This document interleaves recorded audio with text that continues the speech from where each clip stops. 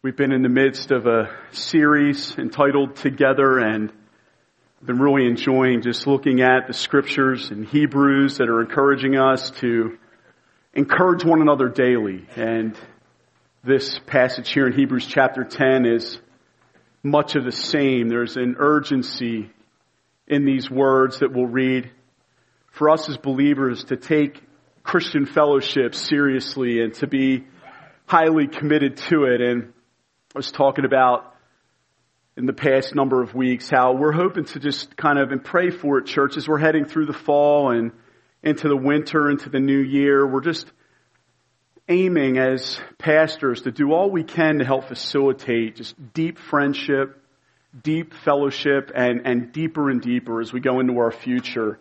And one of the things we're really excited about is we want to have each care group, small group in our church look out for itself and seek to not get bigger than 12 to 15 people before we sort of raise up a new group in the midst, so we might keep the fellowship close and so we can share our hearts and walk in the light more closely.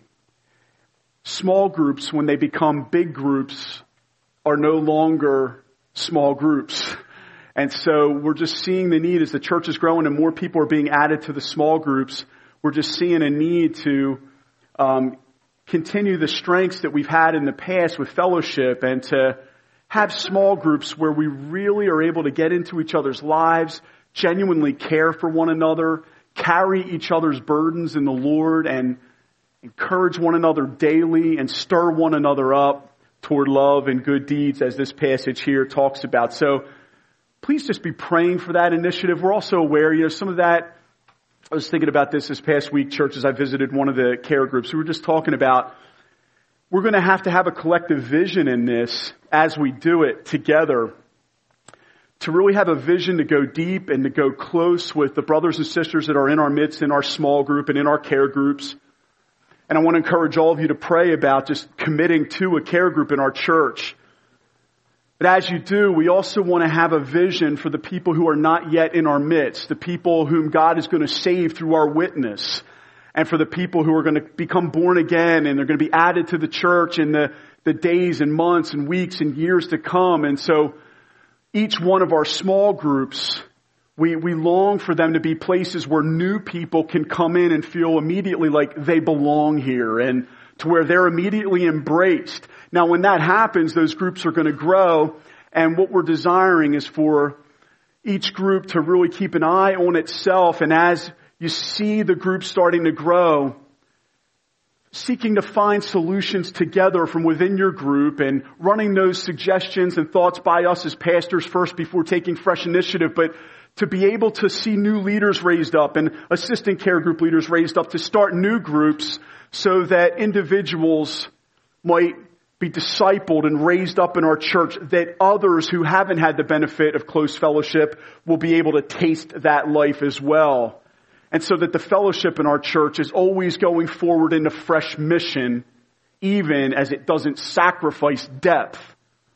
And so it's one of those things that we just really need to pray about together as a church. And I'd ask you just to pray together with us. We're going to need more care group leaders. We're going to need more hosts of new care groups. We're going to need, we're hoping that every care group will have an assistant care group leader so that the burden isn't all just on the care group leader and his wife.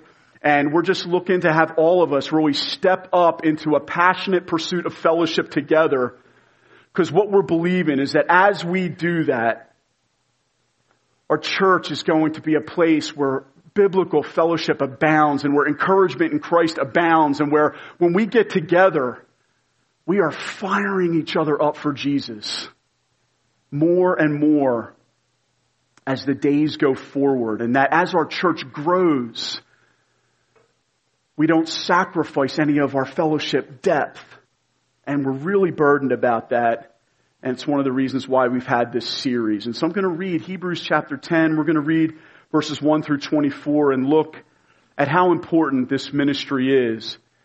to our perseverance in the faith. Stirring up one another together is vital for our perseverance in the faith. Hebrews chapter 10, let's look at verse 1. For since the law has but a shadow of the good things to come, instead of the true form of these realities, it can never, by the same sacrifices that are continually offered every year, make perfect those who draw near. Otherwise, would they not have ceased to be offered, since the worshippers, having once been cleansed, would no longer have any consciousness of sin? But in these sacrifices, there is a reminder of sin every year. For it is impossible for the blood of bulls and goats to take away sins. Consequently, when Christ came into the world, he said, sacrifices and offerings you have not desired, but a body have you prepared for me. In burnt offerings and sin offerings you have taken no pleasure. Then I said, behold, I have come, speaking of Jesus, to do your will, O God, as it is written of me in the scroll of the book. When he said above, you have neither desired nor taken pleasure in sacrifices and offerings and burnt offerings and sin offerings, these are offered according to the law. Then he added, behold, I have come to do your will. I have come to do your will. He abolishes the first in order to establish the second.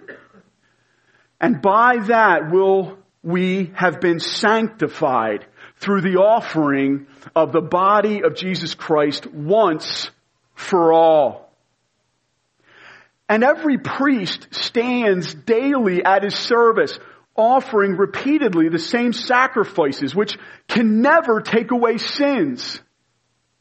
But when Christ had offered for all time a single sacrifice for sins, he sat down at the right hand of God, waiting from that time until his enemies should be made a footstool for his feet. For by a single offering, he has perfected for all time. Ah, what a great phrase. Those who are being sanctified. And the Holy Spirit also bears witness to us, for after saying, this is the covenant that I will make with them after those days, declares the Lord, I will put my laws on their hearts and write them on their minds. Then he adds, oh, beautiful words as well. I will remember their sins and their lawless deeds no more. Ah, take that in, brothers and sisters. Where there is forgiveness of these, there is no longer any offering for sin. Therefore, brothers, since we have confidence to enter the holy places by the blood of Jesus, by the new and living way that he opened for us through the curtain, that is through his flesh, and since we have a great priest over the house of God, let us draw near with a true heart, in full assurance of faith, with our hearts sprinkled clean from an evil conscience and our bodies washed with pure water. Let us hold fast the confession of our hope without wavering. For he who promised is faithful. And let us consider how to stir up one another to love and good works, not neglecting to meet together, as is the habit of some, but encouraging one another, and all the more as you see the day drawing near. Let's pray. Oh, Holy Spirit, we invite your presence to be in our midst. Stir us up, Almighty God. Stir us up toward love and good works, Holy Spirit. Stir us up to remember the finished work of Jesus Christ on our behalf. and to take comfort and full assurance that we might hold fast the confession of our hope without wavering. Oh, Almighty God, do this and cause our love and our passion for you to grow even stronger. Cause our faith to be even sweeter and deeper in our precious Lord and Savior, Jesus Christ. Lord, if there's anybody here who has not ever believed in your Son, who's never turned from their sins in repentance and trusted in your Son for forgiveness, Lord, there is salvation in no one else. Open up their eyes to believe in Jesus. Lord, help them to come to repentance and faith this morning and be saved. And may they be added to our church and be used greatly in our midst for your glory. We pray. In Jesus' name, amen. Amen.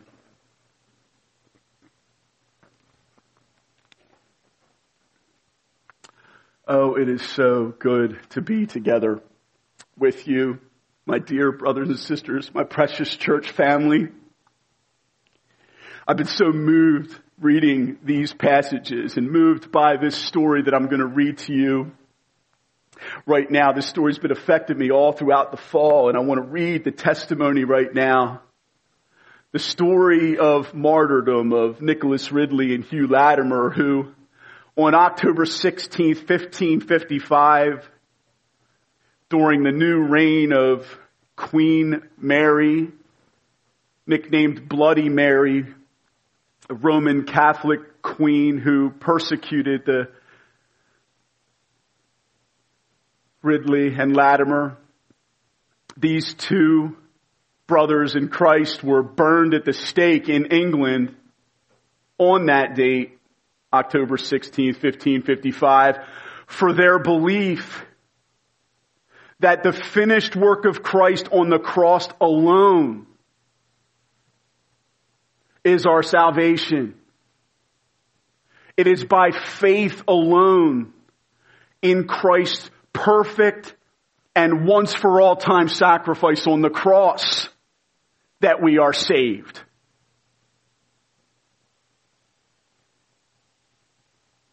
And not by Christ's sacrifice. Yes, it was offered up on the cross, but it needs to be offered up again and again and again by Catholic Mass in order for you to be saved. And if you don't follow the Mass, you cannot be saved. And Nicholas Ridley and Hugh Latimer, by the grace of God, were born again and saved. And the Lord made clear to them that, as we even read here in Hebrews chapter 10, that Christ once for all time offered up the single sacrifice for sins of himself. And it's that by faith in that sacrifice and faith in that sacrifice alone that you are saved.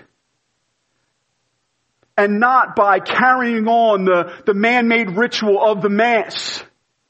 These brothers in Christ passionately proclaimed Jesus Christ and stood firm upon the gospel of grace, that salvation is by faith alone, in Christ alone. And they paid for it with their lives. Hugh Latimer was an older man by this time, having encouraged many believers in the Lord. He wrote about this moment, this truth. Christ made one perfect sacrifice for the whole world. Neither can any man offer him again. Neither is there any propitiation for our sins, saving his cross only. That's Latimer. We all in here agree, right? Imagine if there was a stake outside and they were burning us for it. It's how it was and how it is, brothers and sisters, around the world for many believers today.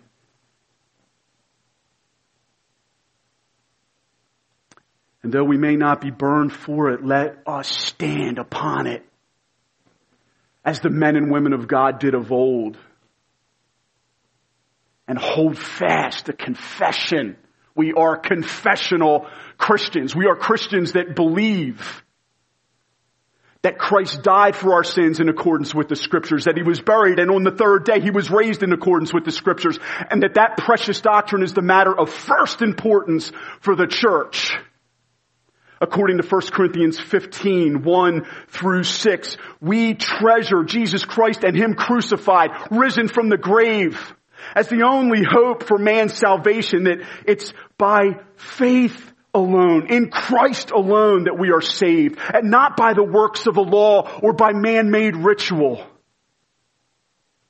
And we must hold fast our confession even as Latimer and Ridley did. Ridley's words, a much younger man, a scholarly man who did much good for the Protestant Reformation in England, wrote this: Christ made one perfect sacrifice for the sins of the whole world, and neither can any man reiterate that sacrifice of His. Amen. Amen. It's the truth.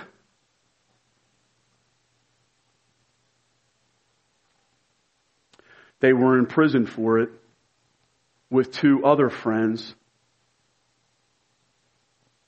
And one Christian wrote about this: while the four friends shared the same room or prison cell, they pored over the New Testament together to see if they had missed the way in its teachings on these doctrines.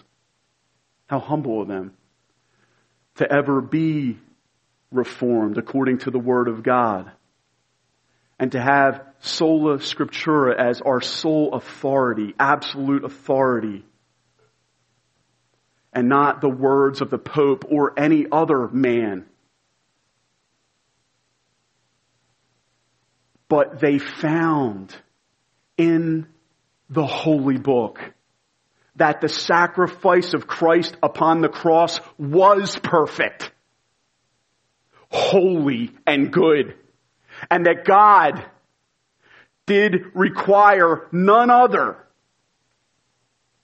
nor that it should ever be done again. The Roman Catholics believe, as many of you would know, that when they offer up the Mass, the priest speaks over the bread and the cup magical words that turns the bread into the actual body of Christ and the cup into the actual blood of Christ. And then they offer it up and they offer it up, and it's one of those doctrines that they believe is essential for salvation. And so if you can believe in Christ, that's good as far as it goes, but you must also, throughout your life, all the way up until you get last rites, continue to get the Mass. And if you don't continue to get the Mass, you cannot be sure that you are saved. Brothers and sisters, that's unbiblical. It's heresy. And it has led and is leading astray millions of people on their pathway to hell. Let us pray with compassion toward those who are ensnared and entrenched still in the Roman Catholic Church. It holds a power over people because people believe unless they keep doing this, that they won't be saved. But the good news is, as we read in Hebrews, and I can't help but think that Latimer and Ridley and their brothers in Christ in the prison cell with them were encouraged as they pored over their New Testaments with this passage here that we read this morning in Hebrews chapter 10.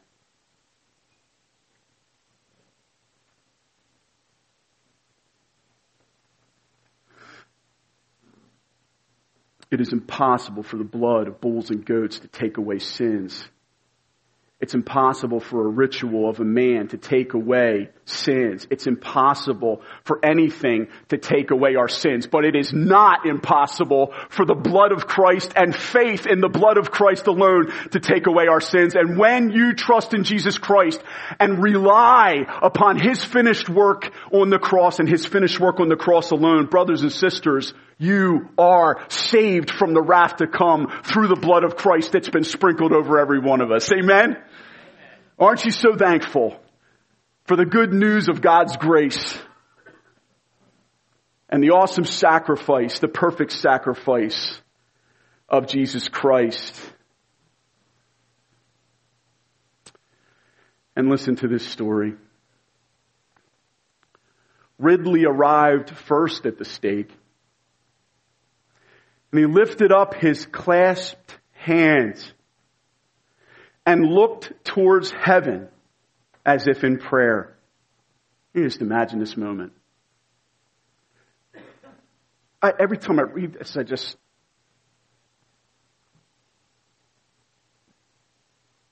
Then with a wondrous, cheerful look. Really? About ready to get burned? Cheerful? Yes, by the power of the Spirit, by the grace of God, yes. Then with a wondrous, cheerful look, Ridley ran to greet Latimer. He ran to greet Latimer with the embrace and kiss of a fellow martyr. And he said these words, "Be of good heart, brother, for God will either assuage the fury of the flame or else strengthen us to abide it."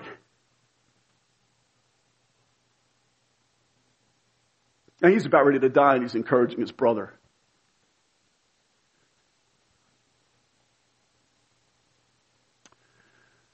They're placed upon the stakes back to back.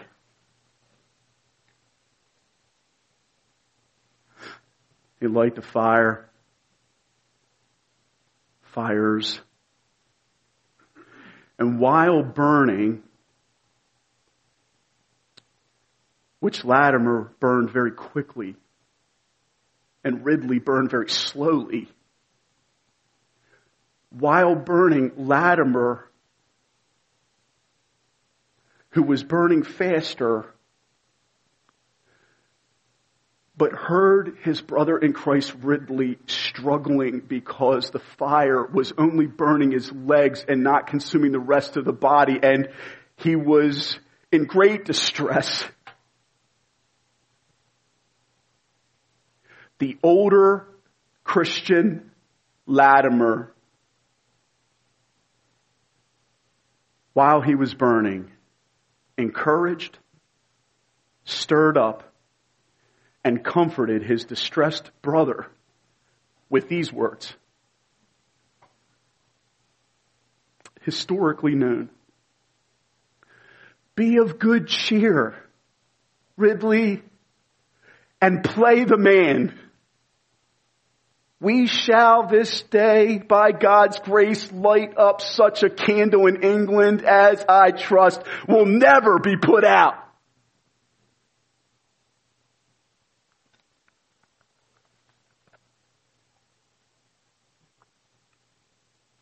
They stirred each other up. They strengthened each other in the faith, in prison, before the stake, at the stake, and across the finish line, all the way until their moment of martyrdom, and then they entered into glory together. Brothers and sisters in Christ, I'm looking forward to, at the end of this service, singing a song that we love together, In Christ Alone. And as we sing it later in the service, let us remember that brothers and sisters have died for the truth of it.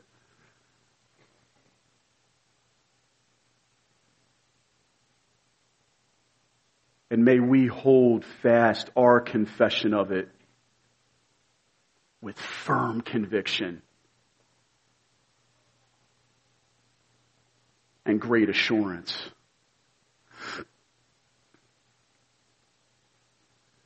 Two points from the message this morning. The first is sprinkled clean. Sprinkled clean.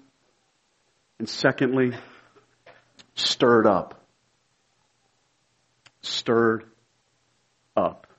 Point one, sprinkled clean. Therefore, brothers, since we have confidence to enter the holy places by the blood of Jesus, by the new and living way that He opened for us through the curtain, that is through His flesh, and since we have a great priest over the house of God, let us draw near with a true heart, or a sincere heart, in full assurance of faith, with our hearts sprinkled clean from an evil conscience, and our bodies washed with pure water. Verse 22. Brothers and sisters, the background of this passage is talking about the priesthood under the Old Covenant.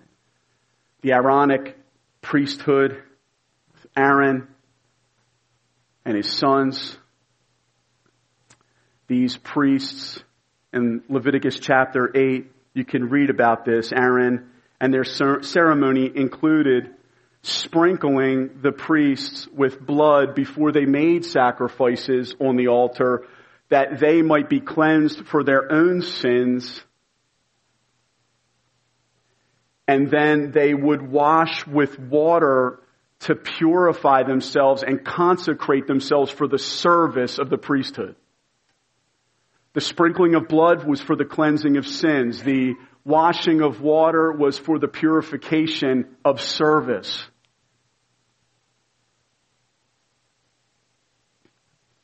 And here, the apostle, writing the letter to the Hebrews, writes and uses that beautiful and powerful Old Testament imagery to remind us of what Christ has done for us.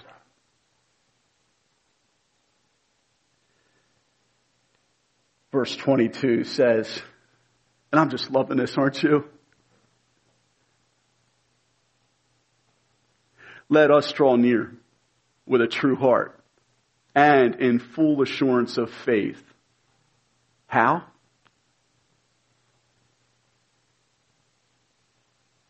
Because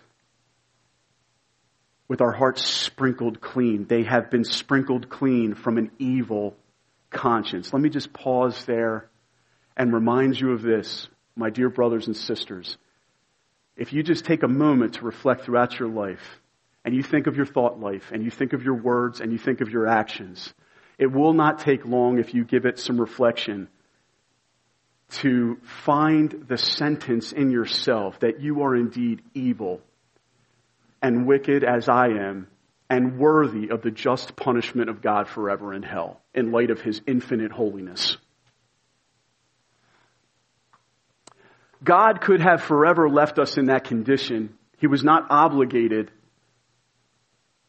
to sacrifice His one precious Son for our sins. He was not obligated to do this. He would have been just to send us to hell forever. And He still would have been worthy of worship and praise for His goodness by the angels. Because God is a just God, who when the angels sinned once, they were cast out forever. This is an image of the holiness of God. God was not obligated to save us. And lest we forget that, let us never, ever take for granted the precious truth whenever we say it. Christ died for my sins. May it never become cliche. May it never become commonplace. May it never hit our ears where we have a spirit of like, oh, yeah, I already know that. It doesn't get any deeper. It doesn't get any sweeter. It doesn't get any more precious in terms of truth than to know that we can be fully assured and we can enter into the Holy of Holies because of the sprinkled blood of Christ by this perfect sacrifice and faith in it, all because of the grace of God. And God determined to put forward His spotless Son and offer Him up as a spotless sacrifice and pour out all of His holy and righteous wrath for the sins of His people who didn't care about Him. Even while we were still sinners, Christ died for us as the priest offering up the sacrifice of Himself, and God putting forward His own sacrifice of His own precious Son and saying, I am going to put my Son through hellish torments instead of on Christ Community Church forever in hell. That's my goodness. That's my love.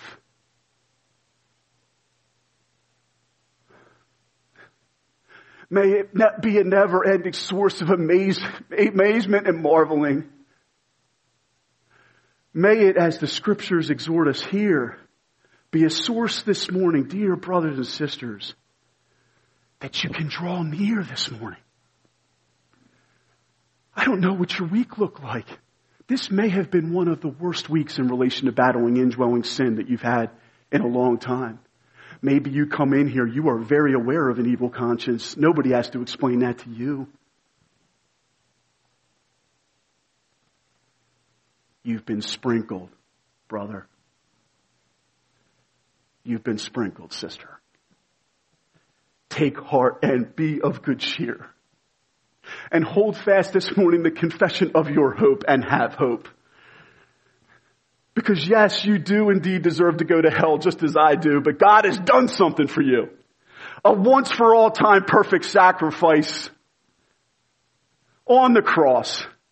And He, through His blood, offered up a propitiation. That word means that Christ on the cross was a wrath-absorbing sacrifice. He was a wrath-exhausting sacrifice. So that there's not one drop of God's holy wrath left for you to drop on you on the day of judgment.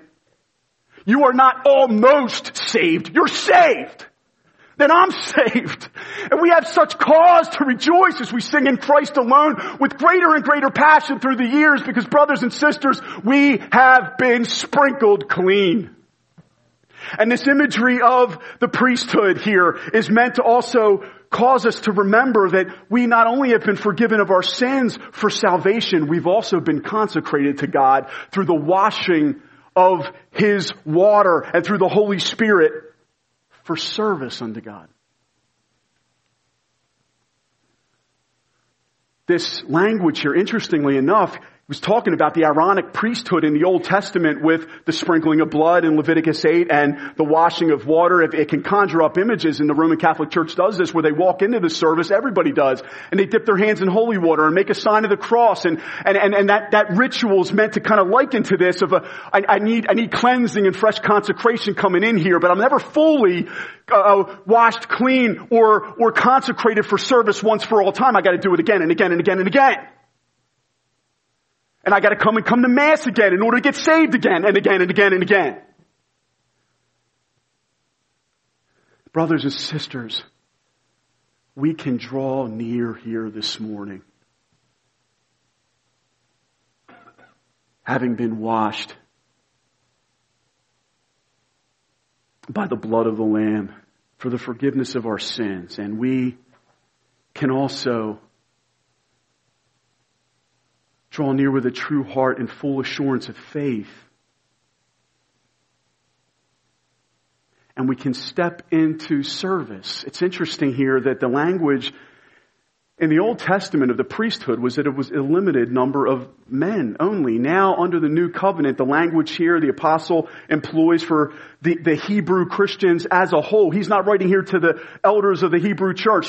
He's not just simply writing to a few higher ups in the church in terms of leadership. This is a doctrine that's precious and beautiful. It's the doctrine of the priesthood of all believers, where we all minister before the Lord, washed by His water, the cleansing and sanctifying of the Holy Spirit's power, knowing that, and what a beautiful verse in verse 10. As we serve the Lord in our Christian lives, look at verse 10. By that will we have been sanctified through the offering of the body of Jesus Christ once for all. And look at verse 14. For by a single offering He has perfected for all time those who are being sanctified. You are being sanctified. You are not a finished product. We have many areas where we still struggle with indwelling sin day in and day out, week in and week out, even as Christians. But God has perfected for all time His beloved bride through the blood of His Son. And He has also washed our bodies with pure water to consecrate us unto the service of the Lord, with consciences which once condemned us. Now our consciences testify that therefore now there is no condemnation for those who are in Christ Jesus. And with full assurance of faith, resting in the precious grace of God, we step forward, church, into bold action and good works for His glory. We serve as a kingdom and priests unto the Most High God, who can draw near to the throne of grace with confidence, because we have a high priest who's able to sympathize with our weaknesses in every respect, and who was tempted in every respect as we are, and yet was without sin. We have been saved. We have been consecrated for service. We no longer need holy water any longer, because God has done it all. Jesus has paid it all, and the Holy Spirit dwells within His people. He has put the law of God on our hearts. He's written them on our minds. And we are consecrated unto His service, ready to go. Listen, I deal with this a lot with people, especially those of you who are newer. You come in, and you just come in the midst, and you feel like you got to stand at a distance. You feel like you got to stand at a distance, and I often will hear, even those who believe in Christ say, I just feel unworthy. I'm not worthy. Well, the good news, my friend, is that the Christian life is not about your worthiness. It's about faith in Christ's worthiness. And He has perfected you forever. He has justified you by His grace through the redemption that is in Christ Jesus. So draw near. No longer stand at a distance. Draw near before your God, your Lord, your Savior, with full confidence and full assurance of faith in hope, because He who has promised is faithful. He has done this. He has got you. He's never going to let you go. He has sprinkled you with blood, cleansing you from your sins, and He has also consecrated you unto the service as a priest unto the Lord, to serve God's people with confidence, no longer feeling like I'm not worthy. Listen, the Satan wants to use sentiments like, I'm just not worthy, to cause you to stay at a distance and not engage in service. He's real crafty like that. There's nothing like the truth of God's word to remind us that we have been sprinkled clean, and we have been consecrated for service, and we serve the Lord with confidence because of the blood of the Lamb. Amen. So encourage each other with these words. May words like this abound in our care groups, abound on Sunday mornings. May our worship explode upward Sunday to Sunday with praises to this awesome God who loved us and gave Himself for us like this. And let us hold fast together, Christ Community Church, the confession of our hope. For He who promised is faithful. You know, I have my eyes on my unfaithfulness so often, more than God's faithfulness. I think we need to shift that. He who promised is faithful. That's how you're going to make it. That's how I'm going to make it. Take heart this morning. Be strong and take heart. And trust in the one who has promised. Point 2 is stirred up. Stirred up. Let us hold fast the confession of our hope without wavering, for He who promised is faithful. Verse 24, and let us consider how to stir up one another to love and good works, not neglecting to meet together, as is the habit of some, but encouraging one another, and all the more as you see the day drawing near.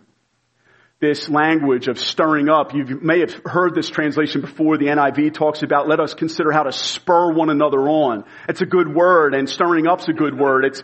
This is a word that's likened unto provocation. This is a word with energy. It's almost like we're being prodded or even cut into a greater level of service and devotion to the Lord through our brothers and sisters, and they're stirring us up and are stirring them up. Our fellowship is meant to be alive. And for us to come together, and it's not just another meeting when we get together, but we encourage one another. We build one another up and not tear one another down. And we gather together. We remind ourselves that we've been sprinkled and that we've been consecrated for service. And that consecration in the service, it's linked here in these other verses. We press on to greater and greater service as we stir one another up in fellowship. as we spur on one another. That image of spurring on is like a rider of a horse who uses a spur to cause the horse to run faster. It's just it.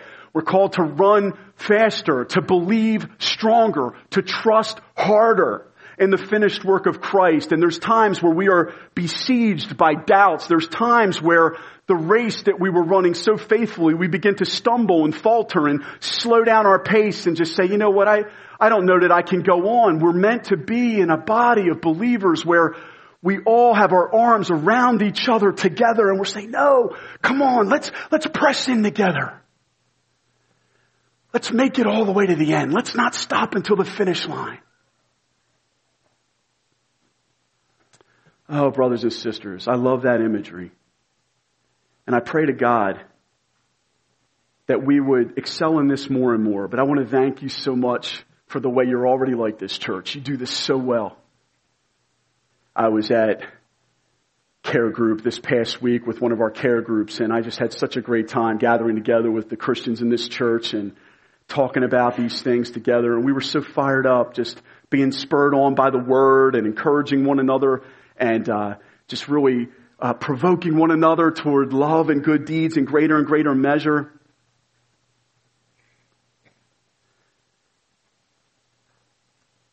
That's what our meetings are to be about. And I want to let you know, we as pastors are burdened that we never approach meetings or meeting together in just a half-hearted, gotta go to another meeting type way. It's a privilege. It's an honor. It's never, I've got to go to a meeting, but I get to go to one. May that be our attitude. May we not just go to meetings to attend them. Brothers and sisters, may we go to engage. Engage.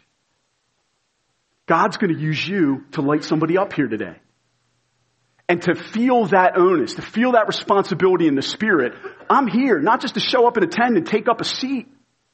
I am here to use my spiritual gifts and all of my passion for Christ and my faith in Christ to lighten the load of another brother or a sister here today. I'm coming to exalt God, but I'm also coming here. Who can I encourage in the Lord? Who can I spur on and stir up toward greater love and good works? Oh, God, help me to have an eagle's eye for where the needs are amongst the people in this church. Help me not to stand at a distance because of my troubled conscience over sin. No, my sins have been once for all time removed away from me. And even if I feel unworthy because of my sin in the past week to even serve God's people, listen, He's washed you with water as well. You've been consecrated. Go forward in confidence. Let me go forward. I never come up here even to preach where I'm not saying, God have mercy on me, a sinner.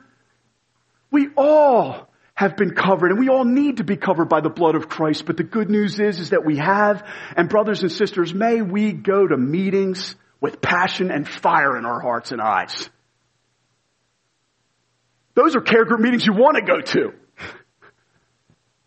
When you go and everybody's just pumped to light everybody else up, greater for Jesus. I won't miss that meeting. But what happens is we just start to slide into sort of a going through the motions mentality. And yeah, we might even be still committed, but we're like committed in this like half-hearted way where we're showing up. We're not really expecting anything from God. We're not really expecting for the Holy Spirit to fall and fill us up fresh. We're not really expecting to have anybody that we might be able to stir up and encourage. The scriptures assume, brothers and sisters in Christ are starving for encouragement. We talked about that last week. And brothers and sisters are in need of being stirred up toward love and good works. That's what care group is all about. As Hebrews 3 said last week, let us encourage one another daily. Let us stir one another up.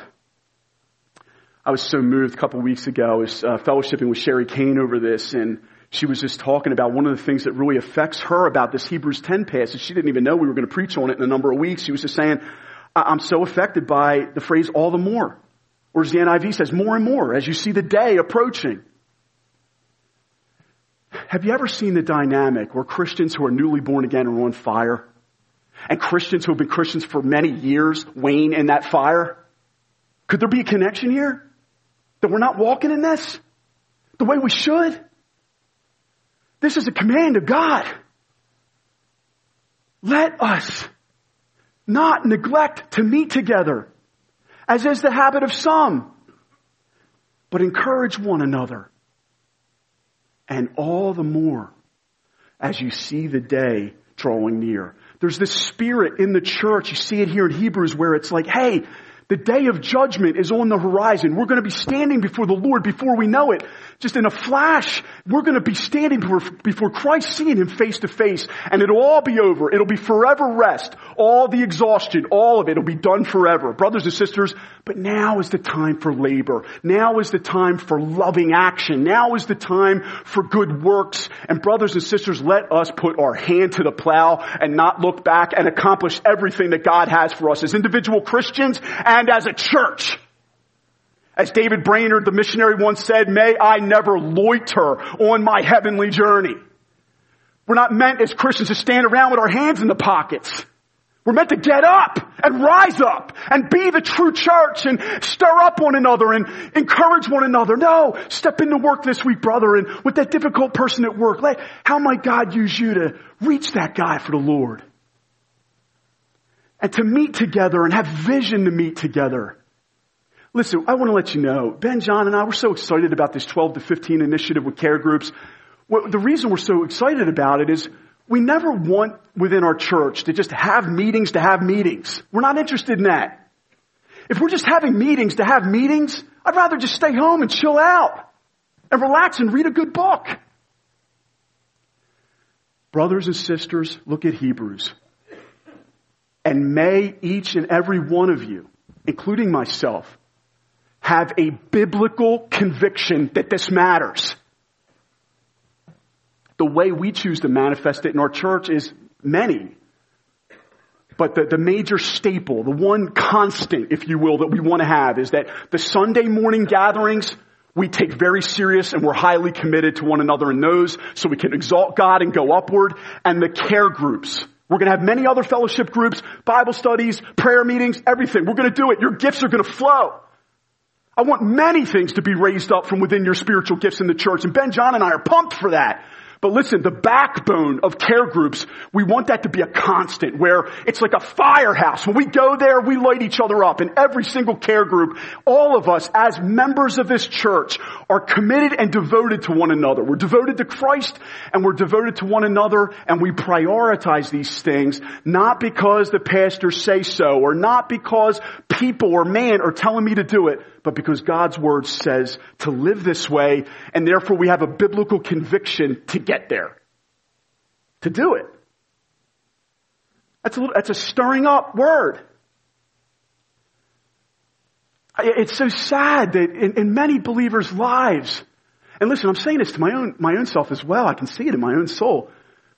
It's like we are highly devoted to everything else in our lives. Won't miss a commitment or be late to anything else. But when it comes to church, it's just like this casual, laissez-faire kind of moseying on in.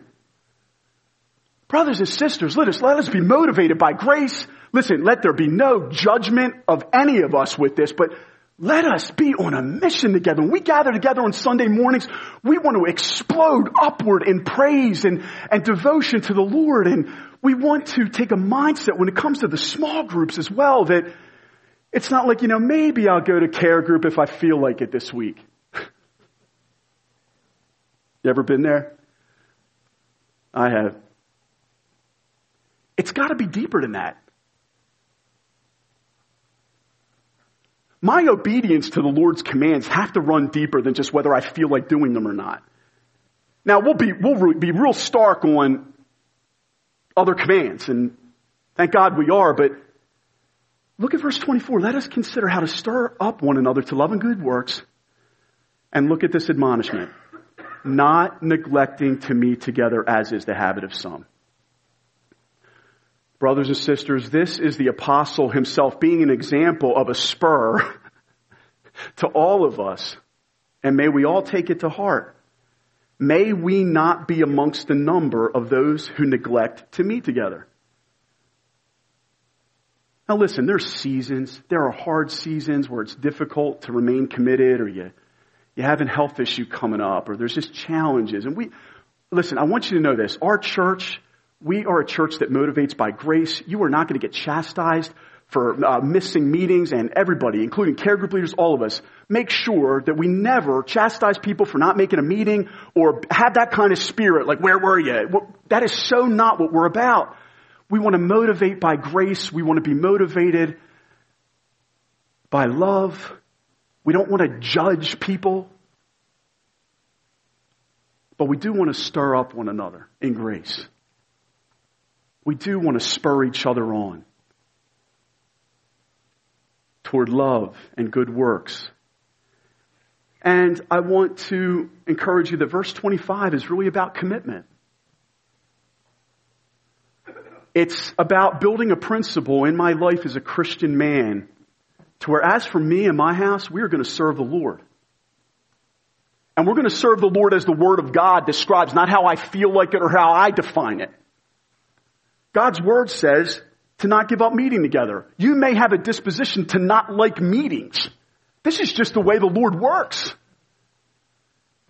Will you lay down the difficulty sometimes, or the challenge it is to want to just chill after a long day when you come in from work? Listen, I feel it myself. There is never a meeting I go to where I'm just like, yippee, typically. You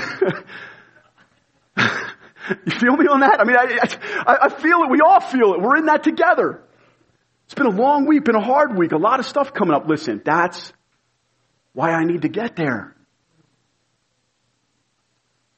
I was talking with another brother in care group the other night, and he was just saying, man, we were so relating with just just wanting to chill out at home tonight. But every time we do it, and I think we can all testify to this, we just have this heart of like, I'm so glad I did it. So glad I came. So glad I came to worship. Some of you may have a mindset of, man, I'm not getting a whole lot out of it. Listen, be the change that you want to see in your care group. Be the change. I said this last week. Everybody can kind of lob pot shots in on where the church is weak, where it needs to grow. These are the problems in this church, and these are the problems in this church. Congratulations. What are you doing about it to help stir up these brothers and sisters? Are you going to just stand off at a distance and be a self-righteous judge of other believers? Or are you going to get involved? I mean that with all the grace in my heart, but what are you going to really be about? I mean, are we going to just sit here and play games, or are we going to get real with each other and say, listen, no, all of us have our flesh battling us every time. You want to know why? Because when we gather together and pray and we gather together in fellowship, Mario and Jen's get marinated. And they go to Croatia to plant churches. No wonder Satan wants us sitting home watching Netflix on care group night. He doesn't want us stirring up one another. He wants us like bickering and fighting over stupid secondary issues and things that don't matter in the culture, rather than building each other up in Christ on Facebook and building each other up in Christ in church and in care group and lighting each other up toward love and good deeds. Brothers and sisters, I am passionate about this because, brothers and sisters, men and women have died for Christ and singing in Christ alone. They've laid down their life. They've burned at the stake, and we cannot just sit here in Berks County and try to live out and get the American dream and waste our lives here and have nothing to lay down before the Lord on the day of judgment. Is that what we want?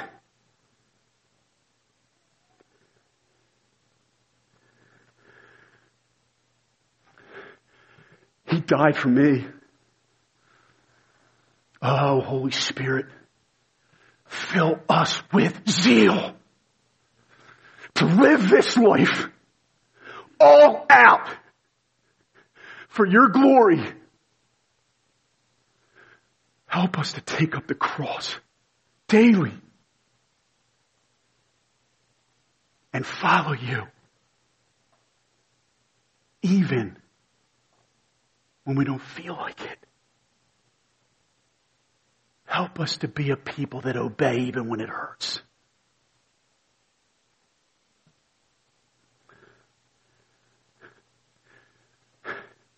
That was a spurring on, a stirring up into my own soul, brothers and sisters. When I'm preaching that passionately, I want to let you know I'm never angry. I'm filled with love and filled with zeal. You're doing this. You are so wonderful. But brothers and sisters, the level we're at, wherever we're at, the scriptures call us to more and more.